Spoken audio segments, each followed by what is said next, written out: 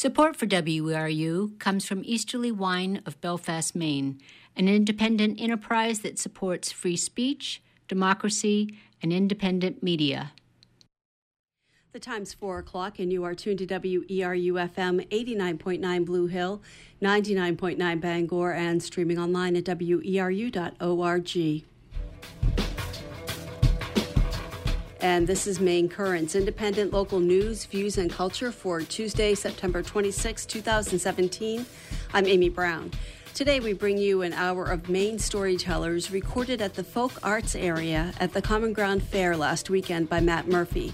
Anu Dudley, who in her other life hosts Earthwise here on WERU, was the organizer and the first storyteller. Things got off with a bit of background noise at the beginning because of the crowd at the fair, but the sound quality does improve. This is Anu Dudley. I've named this event kitchen table storytelling because I wanted to reflect the kinds of stories that we tell each other around the kitchen table, okay? This isn't big-time entertainment stage. This is just people telling the stories from their ordinary lives. So I'll get started. My name is Anu Dudley, and I coordinate the whole folk arts area. And I like to tell stories about some of the unusual things that happen in my life. So I'm going to start out with a story that's called The Night of Horror on Cuxabexis. Yeah. So I'm going to start out by talking about a summer day. And it felt just like any other ordinary summer day. It was kind of hot and humid, and there was really nothing about the day that would indicate to me the kind of horror that I was going to face later on that evening. It was just an innocent summer day. Of course, when I look back on it in hindsight, I think I can see some of the signs. You know, it was so hot and humid at 5:30 in the morning when I was up that it almost felt kind of unnatural. And when I look back on it, my imagination goes wild, and I think, well, it felt like some great panting beast that was sort of lurking in the shadows, being sort of menacing, looking for the right opportunity to leap out. But that's all in hindsight. I also, when I do think about it, I also think, when I see that scene, that early morning scene where it's kind of misty around the edges of the trees, I can hear that soundtrack that you hear from one of those kind of ominous, adventure stories, that low tone that tells you that even though the scene is sunny, there's something dreadful going to happen. So when I look back on it, that's what I hear. But, when this morning was happening, we were getting ready to go on another canoe trip, and we were really excited, and we were almost all packed. We were planning to go up on Chizuncook Lake. Now, that's way, way, way, way up in the northern part of the state. If you're familiar with the Gazetteer, it's on map 49, so it's way up there. And well, it's a lovely lake. Up on Chizuncook, and the state of Maine had recently set aside Giro Island on Chizuncook as a Maine Public Reserve Land, I think it was called, and they'd set up some campsites on it. So we were looking forward to going up there and checking it out. But we knew it was going to be a really long trip. So that's why we wanted to get started really early. So we were all set to go, and then suddenly the phone rang. And it was my work, and my editor was saying, we need to have that revised manuscript before you leave. I need it now. So I thought, oh my God, I've got to go into town, I've got to copy it, and I've got to mail it. And of course, I'm dating myself, right? Because this was at a time when people still did things with hard copy and postage. Okay, I'm sure some of you can relate to that. So several hours later, I got back, and it was almost noon at this point, and we had at least 3 hours to drive north and another hour along an unfamiliar, unpaved road. So it was going to be a very long trip. So we said, should we just stay here and just, leave really early the next morning. I mean, that's a smart thing to do. But then we thought, no, wouldn't it be nice to just wake up on Shizuncook the next morning? So let's just go ahead and do it. In retrospect, I mean, if we had known the horror that awaited us, that we would have just stayed the night at our own place and gotten up really early the next morning and just gone off, and everything would have been fine. Of course, then I wouldn't have had a story to tell. So we headed off, and indeed it was a very long trip, and it was a very hot trip. It did not get cooler when we got up there. So we're going along that paved road, and we're saying goodbye to the last restaurant, and then we're saying goodbye to the last gas station, and turning off on that unpaved tote road, which would get us to the lake. And ordinarily, we feel really excited about that, because then we're finally out there in the wilderness, right? There's nobody around, and we're ready for our adventure. But this started to feel kind of unsettling, because the road that we turned off on was heavily cut over. It was a tote road, and a logging company had been there recently and had really taken down a lot of trees. That chainsaw activity must have been really brutal while it was going on. And so, rather than feeling kind of happy, the scene looked sort of desolate, and disturbing. And so I started to feel a little bit uncomfortable, and I was looking around, and I mean, I have to say that I am not a fan of horror movies. Okay, I don't watch horror movies, but I've seen some clips of this movie that was called, Freddy and the Texas Chainsaw Massacre. And I looked around and I thought, oh my God, it looks like Freddy's here. What if he's still out there? So I said, okay, just stay in the truck and keep driving. So we drove, and the road started to get rougher, worse. It was like, this doesn't look like a very well-traveled road. So we finally pulled over by a stream, and, the sun was going to set shortly. So we knew we didn't have an awful lot more time.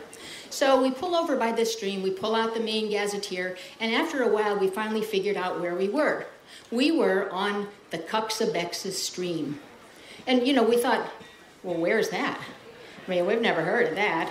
And this isn't where we intended to be. And so, we thought, well, maybe we should just turn around and just drive back on this road and get back onto the paved road and then drive another 25 miles till we come to that motel that we saw and just spend the night, get up in the morning, have a shower, and then take off. I don't know why my mind started going in this direction, but then I remembered this movie. Remember the movie Psycho? With the shower scene in the Bates Motel? And I thought, I don't know. They look kind of sketchy, and maybe I just like to take my chances in the woods. So we decided to just stay there in the woods. So we pulled off at the tote road, which was completely unnecessary because there was no traffic. And then I started looking at the site, and I thought, this looks really isolated, I mean, this looks like a scene out of a Stephen King movie. I could just hear that ominous, undertone, that music, And then I thought, oh no, what if Freddy's still out there? This is starting to look really uncomfortable. But we had made the decision that we were going to stay, and so we got out of the truck and started looking around to see, well, where are we going to put our tent? But unfortunately, and remember, it's getting dark now, and we couldn't really see a good place to pitch a tent. You want a place that's, fairly level and doesn't have a lot of rocks and bumps underneath it, and we just couldn't find a place. So then we said, well, I guess we're just going to have to sleep in the truck. And that wasn't too bad because there's a canoe over the top. It wasn't going to rain. And so we unloaded our gear and we put down the sleeping pad and the sleeping bags. And we thought, well, okay, we're just going to go to bed now. And but it was so hot. And we had down sleeping bags. And so, you just, you're not going to want to be inside the sleeping bag. So we just said, okay, we're going to lay down on top of our sleeping bags, and that's where we're going to sleep. So we just started to get ready. And then I remembered this scene from other horror movies, where they hear a sound in the basement. And then the guy goes over and he opens the door to the basement. The door always goes, and then he starts to go down, and then everybody in the audience in the movie theater says, "Don't go down in the basement." And of course he has to go down in the basement, because if he didn't, then there wouldn't be any story, right? So as we're lying down here in the truck, I'm hearing this voice saying, "Don't go to sleep in the back of the truck." But we had to, because if we hadn't, there wouldn't be a story to tell. So we started to lay down and just, compose ourselves for sleep. And then it happened. We had unwittingly parked right in the middle of a no-see-em convention. And the meeting was over, and they were ready to partay. So here they come with their, little Shriner hats with the tassel on the side, and the noisemakers and the little beep beep and the little horns, And I heard one of them say, "Come on, Nom, they're opening the bar." And they rushed in and they started drinking us. They started drinking us. And it was a horror show, because you can't see them. So how do you protect yourself from them? So my partner decided that he was just going to go sleep in the truck with the windows rolled up, But I was thinking, well, I don't want to. That would be like being in a tomb, right? And then all those vicious no-see-ems that have their little faces pressed up against the window, trying to get at you all night long. So for some reason, I thought it would be better to sleep outside. But then I started getting visions of me being the main character in a vampire movie, and Boris Karloff leaning over saying, "Let me bite your neck," or any other exposed body part. And then, I've never seen these movies, but these are famous clips, There's Hannibal Lecter with his mouth full of flesh, and he's saying, "This meal would be really improved with some fava beans and a nice Chianti." So I thought I'm being a real feast here. So my mind just went from bad to worse here. I'm just thinking, oh my goodness, I'm going to start looking like one of those zombies, that sort of lurches around, and his face is falling off in shreds, and then I remembered this scene from a mummy movie, and the mummy's lurching around, and I thought, oh, I have a mummy bag. It's a down bag, but it's a mummy bag. So I climbed into it, I zipped it up, and they have a hood, zipped right up here, and I just took the little, the little tighteners, and I tightened it right down about here, okay? So just my nose was sticking out so I could breathe. And that did keep the bugs away, but it was hot as hell. And then my mind started to race again, and I was remembering that story by Edgar Allan Poe, remember The Pit and the Pendulum? And here he is, he's in that final scene where the red-hot walls are squeezing in on him, and then the more the walls squeeze together, the lower the pendulum goes. So he either has to choose to be sliced and fried, or he's going to jump into that pit and then suffer those unknown horrors that await him there. And then I fell asleep. So the next morning I woke up, and it was a beautiful morning. It was cool, and there were still some birds singing, and there was a little breeze, and, I could look off the edge of the truck, and I could see that there was a perfect place to set a tent over there. It wasn't an ominous-looking place at all. It looked really nice. And I could smell the coffee. My partner was making coffee on the tailgate. So I got out of my sleeping bag and started to get out of the truck, and he took one look at me and he started to laugh. And I said, "Well, what the heck are you laughing about? I survived." So he said, "Why don't you take a look in the mirror?" So I went over to the side of the truck and looked in the side view mirror, and there, my entire nose, everything here, right here, everything that was sticking out last night was bright red. I looked like Rudolph, because that's where the no-see-ems had feasted on me all night long. I was really glad that we weren't really going to see anybody for several days, so all that swelling could go down. But I call that my red badge of horror. Thank you.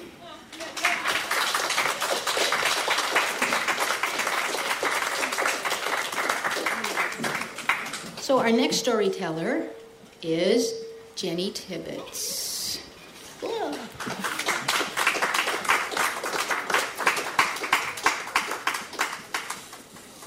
Would you like to say a few words about yourself before you start telling? Oh, maybe. You're a little taller. I'm a little bit taller. So you can scoot in a little bit. All right. Hi, everybody. Thank you for coming. I'm Jenny Tibbetts, and I produce a podcast called Lunar Datebook, which I invite you to listen to. I write short fiction about Waldo County, and I tell stories like the one you're going to hear now. So it was Good Friday, year 2000. I was at the Colosseum in Rome. Pope St. John Paul II was inside, circling the perimeter of the arena floor, performing the Stations of the Cross, as has been papal tradition since 1749 when Pope Benedict XIV declared that Christians had been martyred there. I was outside the Colosseum in the piazza with my posse of fellow Temple University Rome students and thousands of Catholic devotees listening to the Pope's prayers on the loudspeakers. The night was electric. 3 of my 4 grandparents were raised Catholic. I was not. So while I'd been to several Catholic masses, this Good Friday stuff was completely foreign to me. So it goes something like this. This is what it was like. The Pope would say his prayer. Christus omnibus Latinus. And then the translation came over the loudspeaker. Christ falls under the cross for the first time. I was like, what? What are you talking about? I thought I must have misheard, but then the next station comes along. Christus omnibus Latinus. And then the translation. Christ meets Veronica. Now, I have since learned that the Stations of the Cross are meant to be markers on Christ's journey from his trial to his crucifixion, where you stand with Christ in his suffering and meditate on his experience. But at the time, I just thought it was ridiculous minutia, sort of like ancient Facebook posts. Like, here's Christ. Ooh, I'm carrying the cross. It's so heavy. And, oh, here I am with my pal Veronica. So my friends and I started making up our own Stations of the Cross. Christ orders a panini from Casa Ricardo's. And Christ gets a mama tattoo on his arm. And it was completely inappropriate. We were dying laughing. We were definitely going you know where, and we didn't care because we were having so much fun. So it's at this point that my friend Byron says to me, Byron, this is Byron Koukaras, my Greek friend from North Philly. His family owns a pizzeria, and he looks exactly like the Count. He has a big round head, little round glasses, short mustache. He says, Jenny, we're doing it. And I say, we're doing it? He says, we're doing it. I say, okay. So, what are we doing? Well, my same group of friends and I had been to the Colosseum several weeks prior to this. Most of you can probably conjure an image of the Colosseum in your mind's eye. This is the Flavius Amphitheater, named after the 3 emperors of the Flavian dynasty who oversaw its construction from 72 to 80 AD. It is 3 levels of travertine stone. The entire Roman population could go and watch gladiators battle here. And they could all, it was 50,000 people, they all could go and watch. And they all did.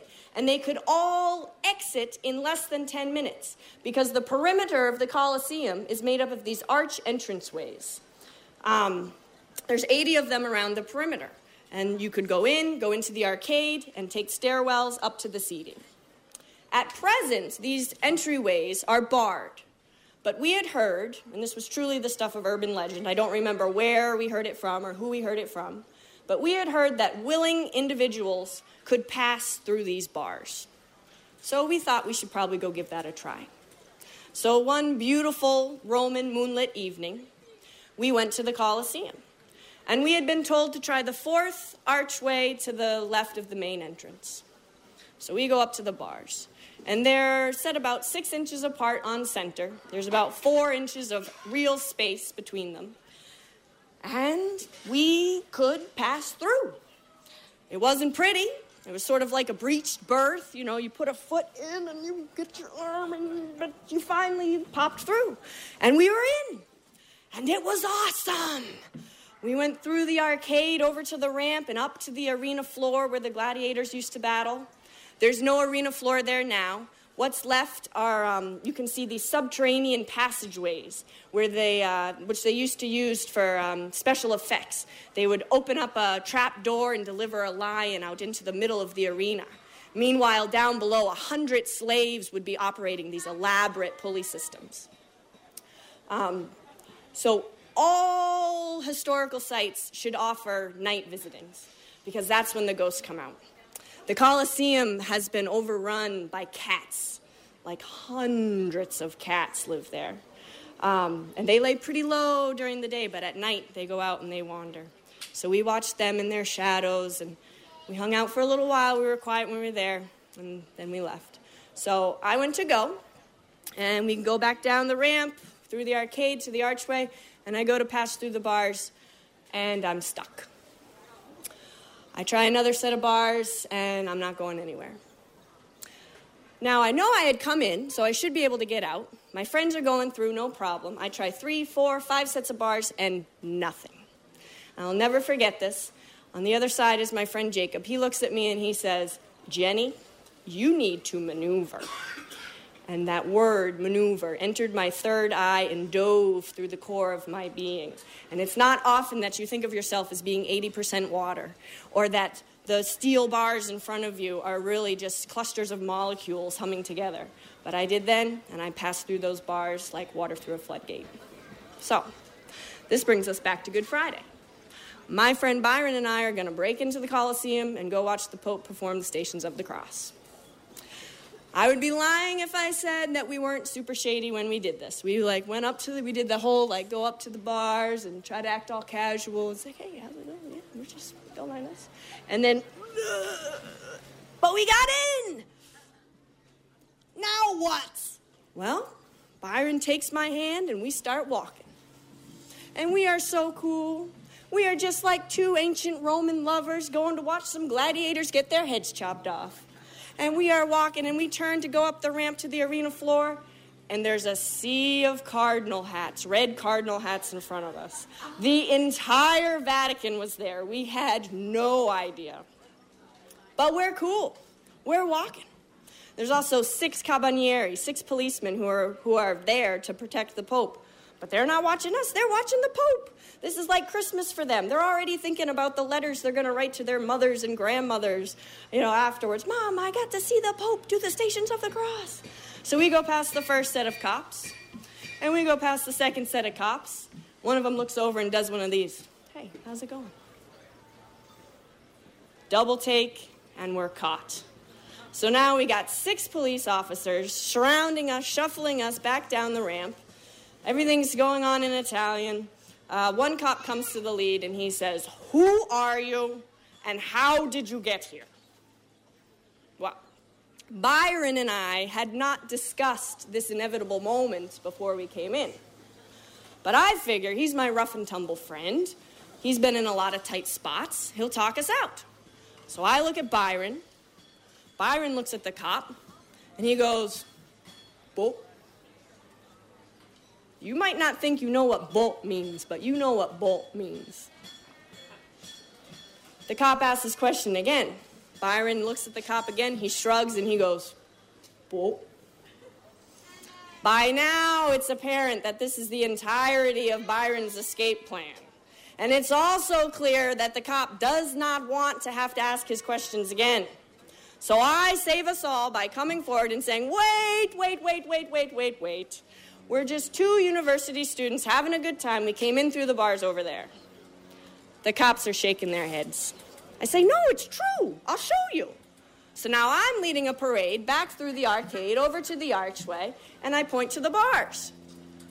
The cops look and they say, "No way." They're looking at those 4 inches. They're looking at us. The lead cop says, "Show me."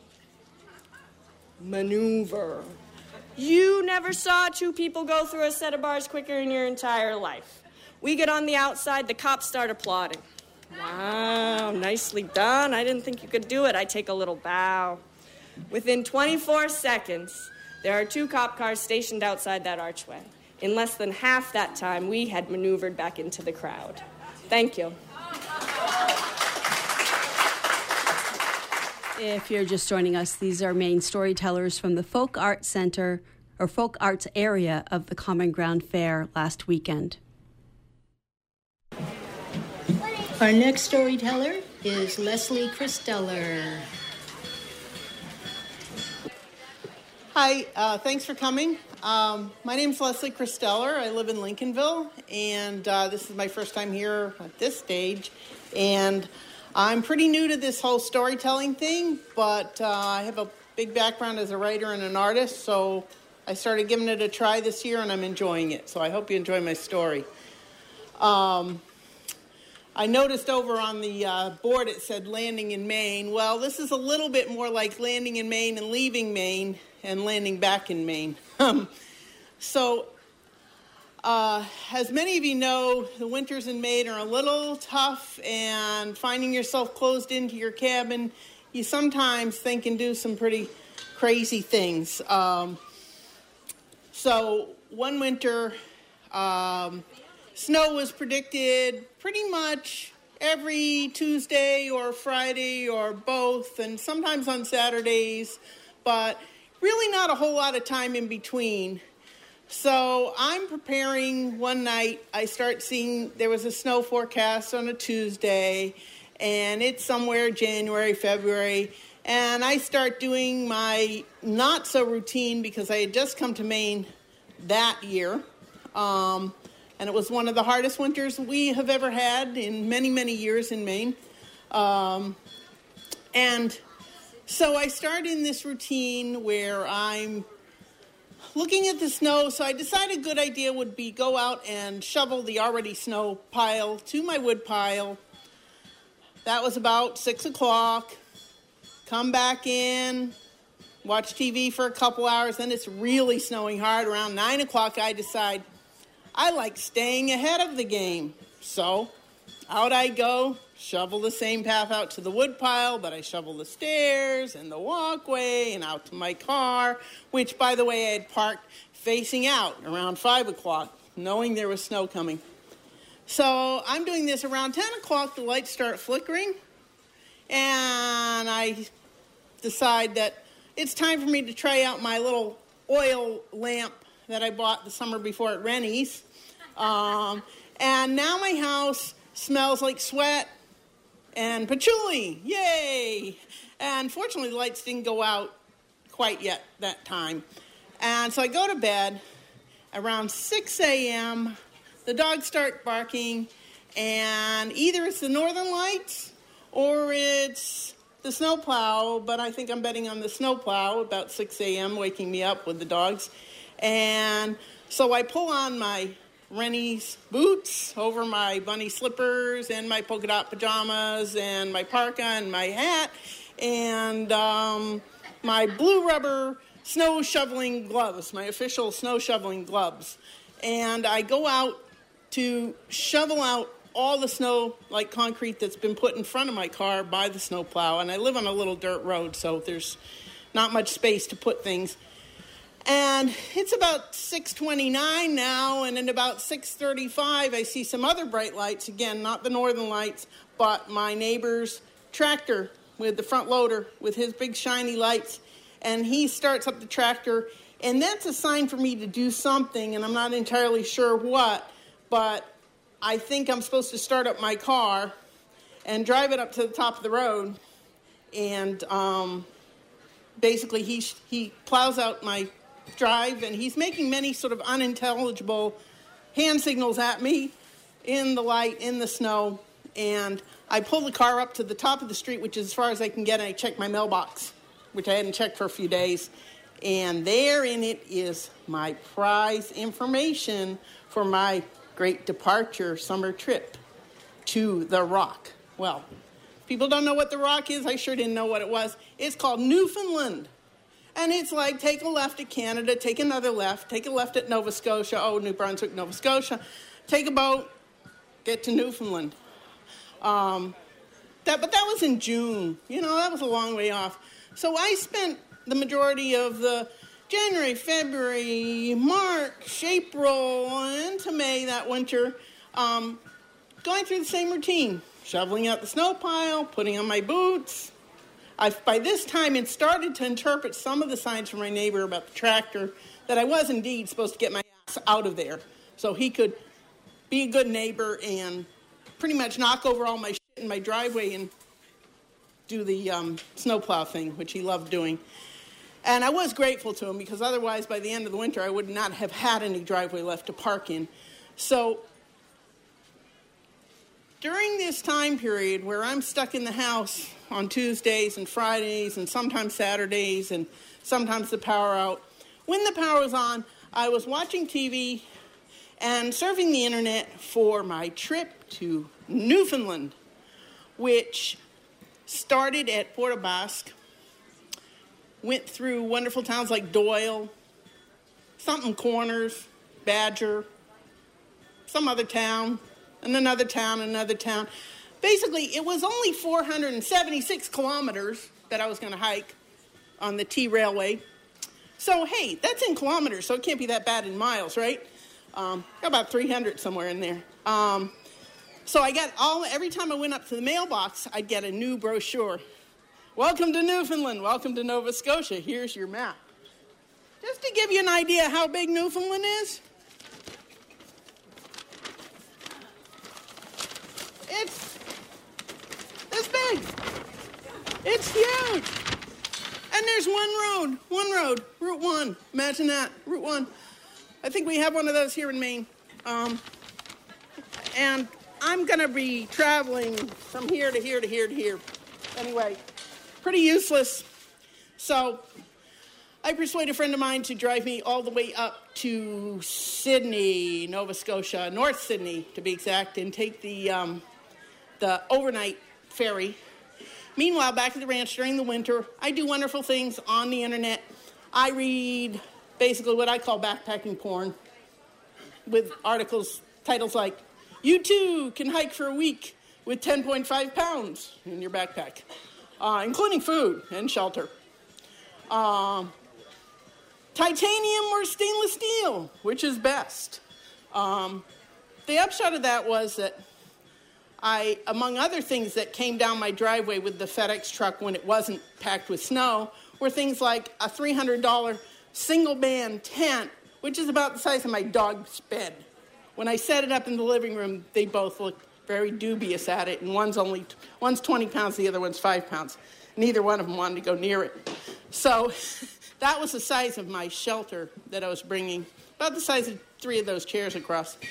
But it only weighed 2 pounds. And the titanium bowl I ordered for $22 only weighed 1.5 ounces, so I'm good.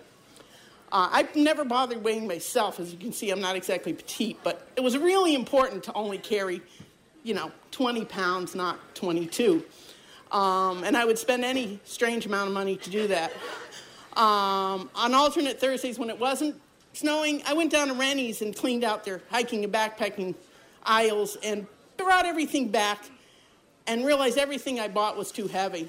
The mosquito head net was an ounce bigger than the one I already owned. Everything I bought was a couple ounces bigger than everything I already owned 3 of. I even weighed things like whistles. This is what you do when you are left with an electronic scale and 5 feet of snow outside your door by the end of the winter. Meanwhile, I'm supposed to train for this trip, but, hey, I've been shoveling snow all winter. I must be in good shape. So get on the boat. The ferry, which was very entertaining, had a lot of alcohol. Constantly, people plying you with this. Seemed like a good idea to have a couple of drinks. After all, I was just going overnight. Did that. Got off the boat. Now, there's this trail called the T-Rail Trail, which they put in the rail bed in Newfoundland that follows along all the way from Port aux Basques to St. John's, which is way the hell on the other side of that big map I showed you. I was only going about halfway, so no big deal. I only had to bring half the map. I could cut it in half and save another ounce. Anyway, so I had all my gear, I had all my stuff. Small detail, get off the boat, totally exhausted because I'd slept in a chair, which they advertise as being a lounger chair, which I paid $18 more for. I didn't sleep much. Left the boat with my backpack, my boots. I'm all geared up. And there's only 3 people in the entire town of Port aux Basques who knows where the rail trail is.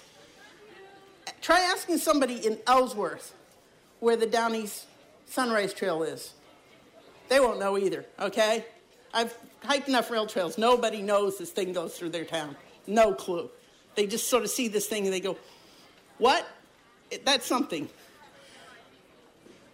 Finally, of the 3 people in Port aux Basques who knew where the rail trail was, 2 of them were on it, and 1 of them was still sleeping. So I wandered around for about an hour in this town, and I don't know if anybody's been to Newfoundland, but there's not a lot of people there, okay? There's this big, long Route 1. There's not a whole lot of people. My plan was to hopscotch and take this one bus that goes up Route 1 every day all the way to St. John's and goes back the next day. That's how their bus public transit works. So I get on the trail. The first day was wonderful. After I got blisters from hiking in my hiking boots around the town for an hour with my 22-pound backpack or whatever it was, and I get on the trail, and I run into all these wonderful people. They've got their coordinating little shorts on, their little day pack, their bandana around their neck matches their shirt. If it's purple, it's purple. They got a nice little hat on, and they all smile at me, and they say, hey, how you doing? Where are you going? What you doing with that pack? And I'm saying, well, I'm hiking to Badger. And they look at me, and I can see them doing the math in their head, in French maybe. You know, that's like 467 kilometers from here. What the but you can blip that out if you need to. Anyways, so these are the last 3 or 4 upright, dry mammals I see in the 3 days of what was supposed to be my 3-week trip to Newfoundland. The first day, pretty good. I'm working all the kinks out. My knees are killing me. Everything's hurting because I spent the winter shoveling snow instead of conditioning for this trip. In any case, I'm still positive. I get the first night I spend in a state provincial park. They have showers and all that good stuff. I'm in my little tent. Everything's wonderful. From then on, the wind picked up. It rained. The trail turned into gravel. I don't know if you've been on what's called a multi-use trail. Well, in many places, a multi-use trail stands for A, T, and V. Okay? Those are the 3 uses for the trail. The gravel is about the size of hen's eggs that have been sharpened to a fast point on all sides. That's pretty much what the rail trail was. And I did see a few ATVs. I've got nothing against them. In fact, I learned to ride one a couple years ago. It's great fun, but they're not really conducive to walking. There's a reason they replaced the railroad with Route 1 and a rail trail, as I came to find out in hindsight. I read all the brochures about the highest winds in North America, besides Mount Washington, are on this stretch of road in southern Newfoundland. I never got to the parts with the caribou. I didn't see a single living being for the 3 days, except at the end, which I'll say for a minute later. They took the railroads out because in the past, the 20 miles that I was hiking past my first stop, they had to tie the trains down with cables before they came to this pass to see if they could get through the pass, it sounds higher in kilometers. I don't know, I'm just going to make something up, 150 kilometer per hour winds. They tied trains down so they wouldn't fall over. Okay, here I am with my 22-pound backpack and my 200-plus rest of me, walking with 2 hiking sticks, going like this along the sea for 2 days. I went through one village where they had the Canadian brand or equivalent of ding-dongs and ho-hos, and that was about the extent of the food they had in their little store, which I ate copiously because it was dry in there. And pretty much by the 3rd day, I decided that there was not a way that I was going to get past that. I was very upset. I was distraught. But I stuck with it. And that's sort of what I do in life, is I don't bail out. I felt like I was bailing out. I hiked up to the highway at its absolute windiest point. They had a sign in French and English that this was the windiest place in Newfoundland. And they had this big parking lot. And I hiked up there. I literally clawed my way up onto the road and hiked across the road. And there was a woman there with a big, big camera, taking photographs. And there was a rainbow and a mountain and an eagle. Yay! But unfortunately, I love to think the milk of human kindness comes through in all people, but this woman did not bother to say, "Hey, how you doing? Where are you going? What you doing? Need a ride anywhere? You're standing there in 70-mile-an-hour gusts. Maybe you might need something." She took her photographs of the eagle and the rainbow and the mountain and drove off. I have a general rule about hiking, backpacking alone, that I really do not try to hitchhike. I do occasionally accept rides, or I'll take a bus between stops. But this was a massive exception to that rule. I got my ass out there on the road, put my thumb out, and prayed. And there was about 2 cars every 20 minutes. Finally, a truck pulled over, and the truck had Provincial Parks of Newfoundland on the side. And he took me to the next town, where I went into the store, which was actually, he asked me, "Where are you going?" And in my brain, I had all the bus stops plotted out. So I went to this little town. I got off at the general store where there's a bus stop.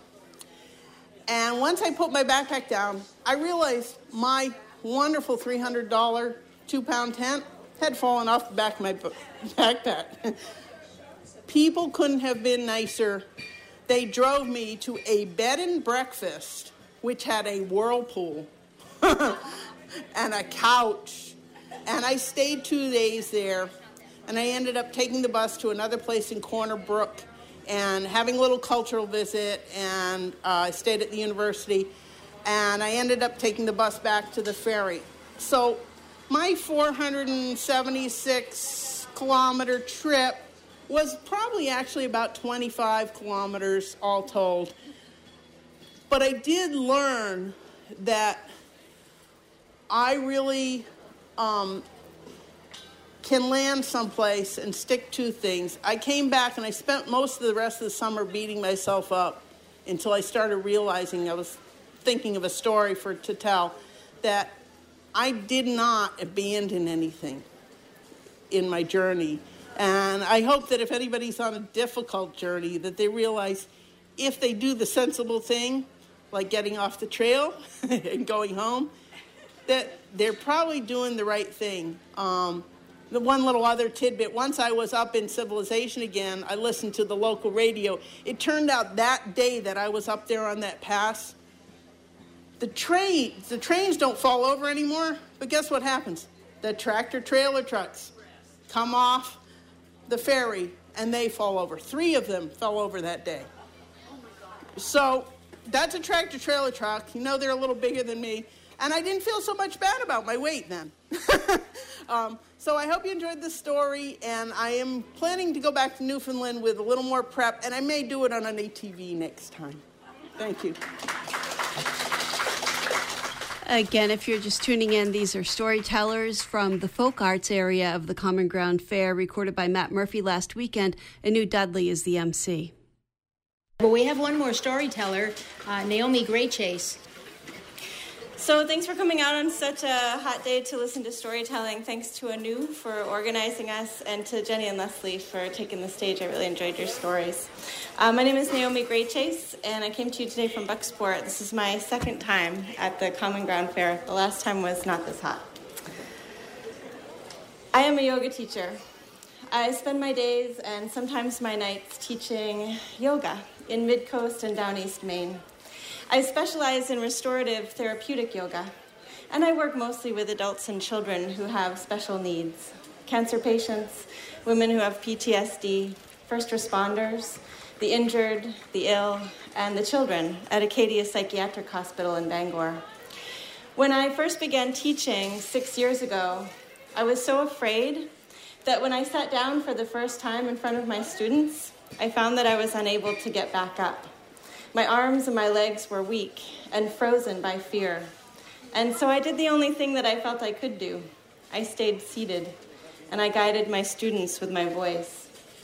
This problem of fear-induced immobility lasted for about my first 100 classes. But after 100 classes, I realized that the fear was passing more quickly, that I was able to move my limbs with less and less of a delay. And as I contemplated the experience, I realized that I had developed a sense of trust, that all of the unconscious and conscious fears that were freezing my limbs were really questions. What if I don't know what to do? What if someone needs something I can't provide? What if I make a mistake? What I had been practicing all that while, through all that 100 or so hours of classes, was answering those questions with faith. With trust. Eventually, in every class, even the first one, I did begin to move my limbs. And in each class, the way I got there was by having faith at a deep and unconscious level that I could trust my knowing. That if I tuned in, the right instructions and choices and grace would fill the room. I practiced, not just downward facing dog or triangle or tree. I practiced trust. So that by the time 100 hours of teaching had come and gone, the gap between doubt and faith was so minuscule that it came and went in minutes, and then seconds.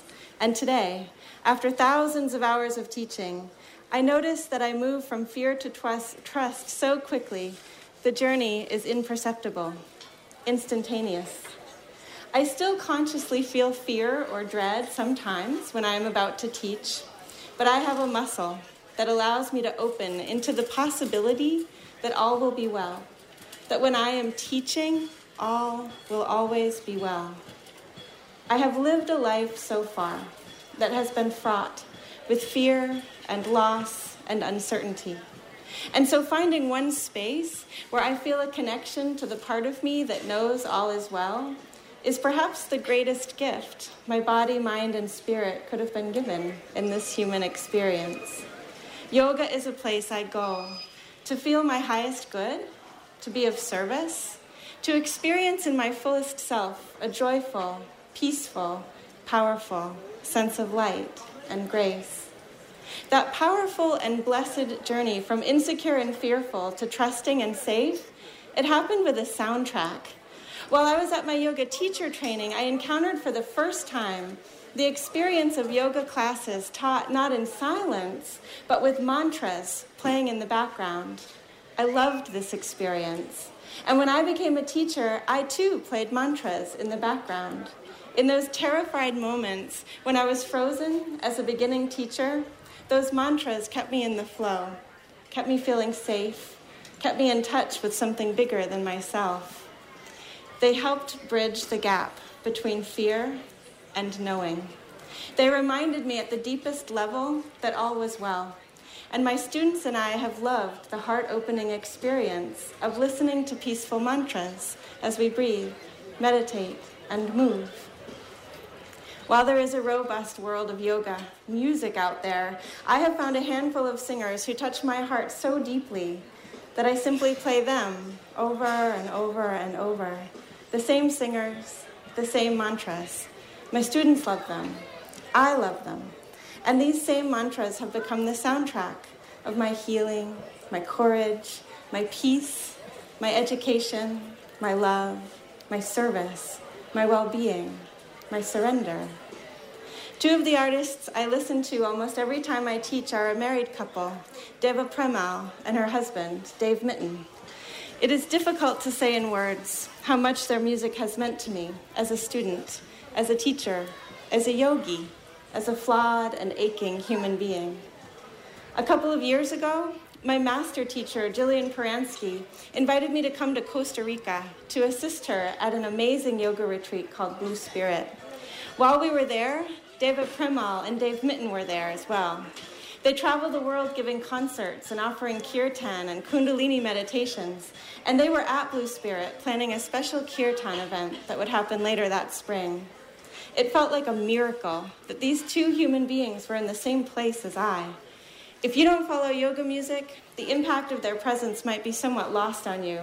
So imagine, if you will, that you went to a relatively small wellness resort and discovered that Bono, or Bruce Springsteen, or John Lennon, or whoever your most magical, most influential, most powerfully artistic musical icon might be, would sit down every day at a table near you and eat his or her dinner.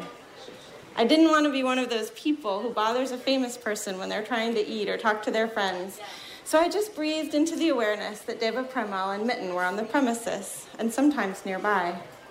But then one day, I was standing in line at the lunch buffet, plopping a spoonful of marinated tofu on my tray, when I realized Dave Mitten was standing right behind me.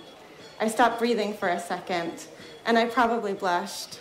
I froze. I was lucky I didn't drop my tray and just start gabbling. Time had frozen, and I wasn't sure how long I'd been having this little seizure of awe, but I don't think it was long enough for him to notice anything was off. Eventually, my body remembered to breathe, and I regained my composure slightly. I put another spoonful of tofu on my tray and decided to be cool and respectful and not bother this nice, amazing man who I'm sure only wanted to get his own tofu and go sit down with his people. But then somehow, my body turned itself around, and my tray of tofu and I were suddenly facing Dave Mitten. He was tall and tan and lean, and his white hair and beard were so bright he seemed to glow. He had the bluest, most extraordinarily luminescent eyes I have ever seen.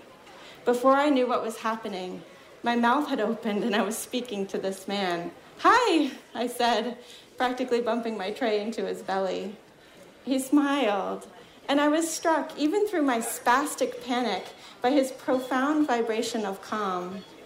"You're Mitten," I said, quite cleverly, and he looked down at me with the warmest smile I have ever seen, and he said, "Yes. What is your name?" "Naomi," I think I said. "I'm a yoga teacher, and your music, it means so much to me. I'm sorry to bother you. I just wanted you to know how much you mean." And then I couldn't make words anymore. I was overcome by every single moment that his music has touched my heart and helped me journey from fear to faith. Every moment that his music has helped to calm my heart, my body, my mind. Every moment that his music has moved my students and I to tears of joy in our practice. I stood there in Costa Rica, sweating and sobbing, with tears of joy and a beauty too big to express in words. I felt silly and embarrassed that I was holding up the lunch line. But all that beautiful gratitude inside me just poured out all over the place in big sloppy tears and gasps and snuffles. And do you know what Dave Mitten did? When he was faced with a sweaty, sunburnt, hysterical fan holding a tray of tofu too close to his body in the lunch line at Blue Spirit, his full, swift, and immediate action was to reach out his arms and embrace me. I don't know how he managed to do this with my tray still in my arms, but somehow he wrapped me up and he began to whisper into the crown of my head, "Oh, beautiful one, beautiful one, beautiful one." And for the first time in my whole life, I felt fully, completely, and truly loved for exactly who I am. I felt the most radiant acceptance and joy and complete and wholly loving kindness pour through his body and into mine. I felt light and love, and I could see, I could know that all was well, not just on my yoga mat, not just when I'm teaching, but all the time, always. I am a being of light, and all is well. All manner of thing is well. Over and over, he spoke into my crown like a prayer, like a blessing, like the truest thing that had ever been said. Beautiful one, beautiful one, beautiful one. Eventually, the sobbing passed, and I softened into his warmth and strength and the soft textures of his blue t-shirt. He was the very physical embodiment of true, unfettered kindness. I took a breath and wiped my eyes and looked up at him, and we smiled at each other. I laughed a little, and I said, "Thank you. It's just that you're so beautiful." And he smiled wide, and he said, "If you think I'm beautiful, wait till you see my wife." And we laughed. And she is, by the way, extraordinarily beautiful. I looked around him with the intention of apologizing to all the hungry retreat goers who were waiting behind Dave Mitten and I, but it turned out my apology wasn't necessary. They were all smiling and crying too. I thanked him again, and I took my tray to the table where my friends were waiting. And for the rest of that day, and every day since, my yoga practice is not only a practice of faith that I will not fail. It is a practice of offering that moment to every student I meet. In every class, all the time, I am holding my students and myself to the extent that I possibly can. And I am speaking into their crowns. Beautiful one, beautiful one, beautiful one. Thank you. Our thanks to WERU General Manager Matt Murphy for recording those Maine storytellers at the Common Ground Fair over the last weekend. The organizer and first storyteller that you heard was Anu Dudley. She's a WERU volunteer host of Earthwise, a short feature that airs on Saturday mornings at 7:30 here on WERU. And that's Maine Currents for today. Join us here every Tuesday at 4 o'clock for independent local news, views, and culture, and whenever we can get it, Maine stories. You can reach us at news@weru.org, and you can find our programs archived there. If you're interested in Maine storytellers, we also have a section of our archives where any of our shows that have featured Maine storytellers, which includes Coastal Conversations last week, is archived under a tab called Maine Stories at weru.org. Democracy Now! Is coming up next, then jazz straight ahead and a southern wind to help you unwind after the day's news, so keep it tuned here to Community Radio, WERU-FM, 89.9 Blue Hill, 99.9 Bangor, and streaming online at weru.org. Support for WERU comes from our listeners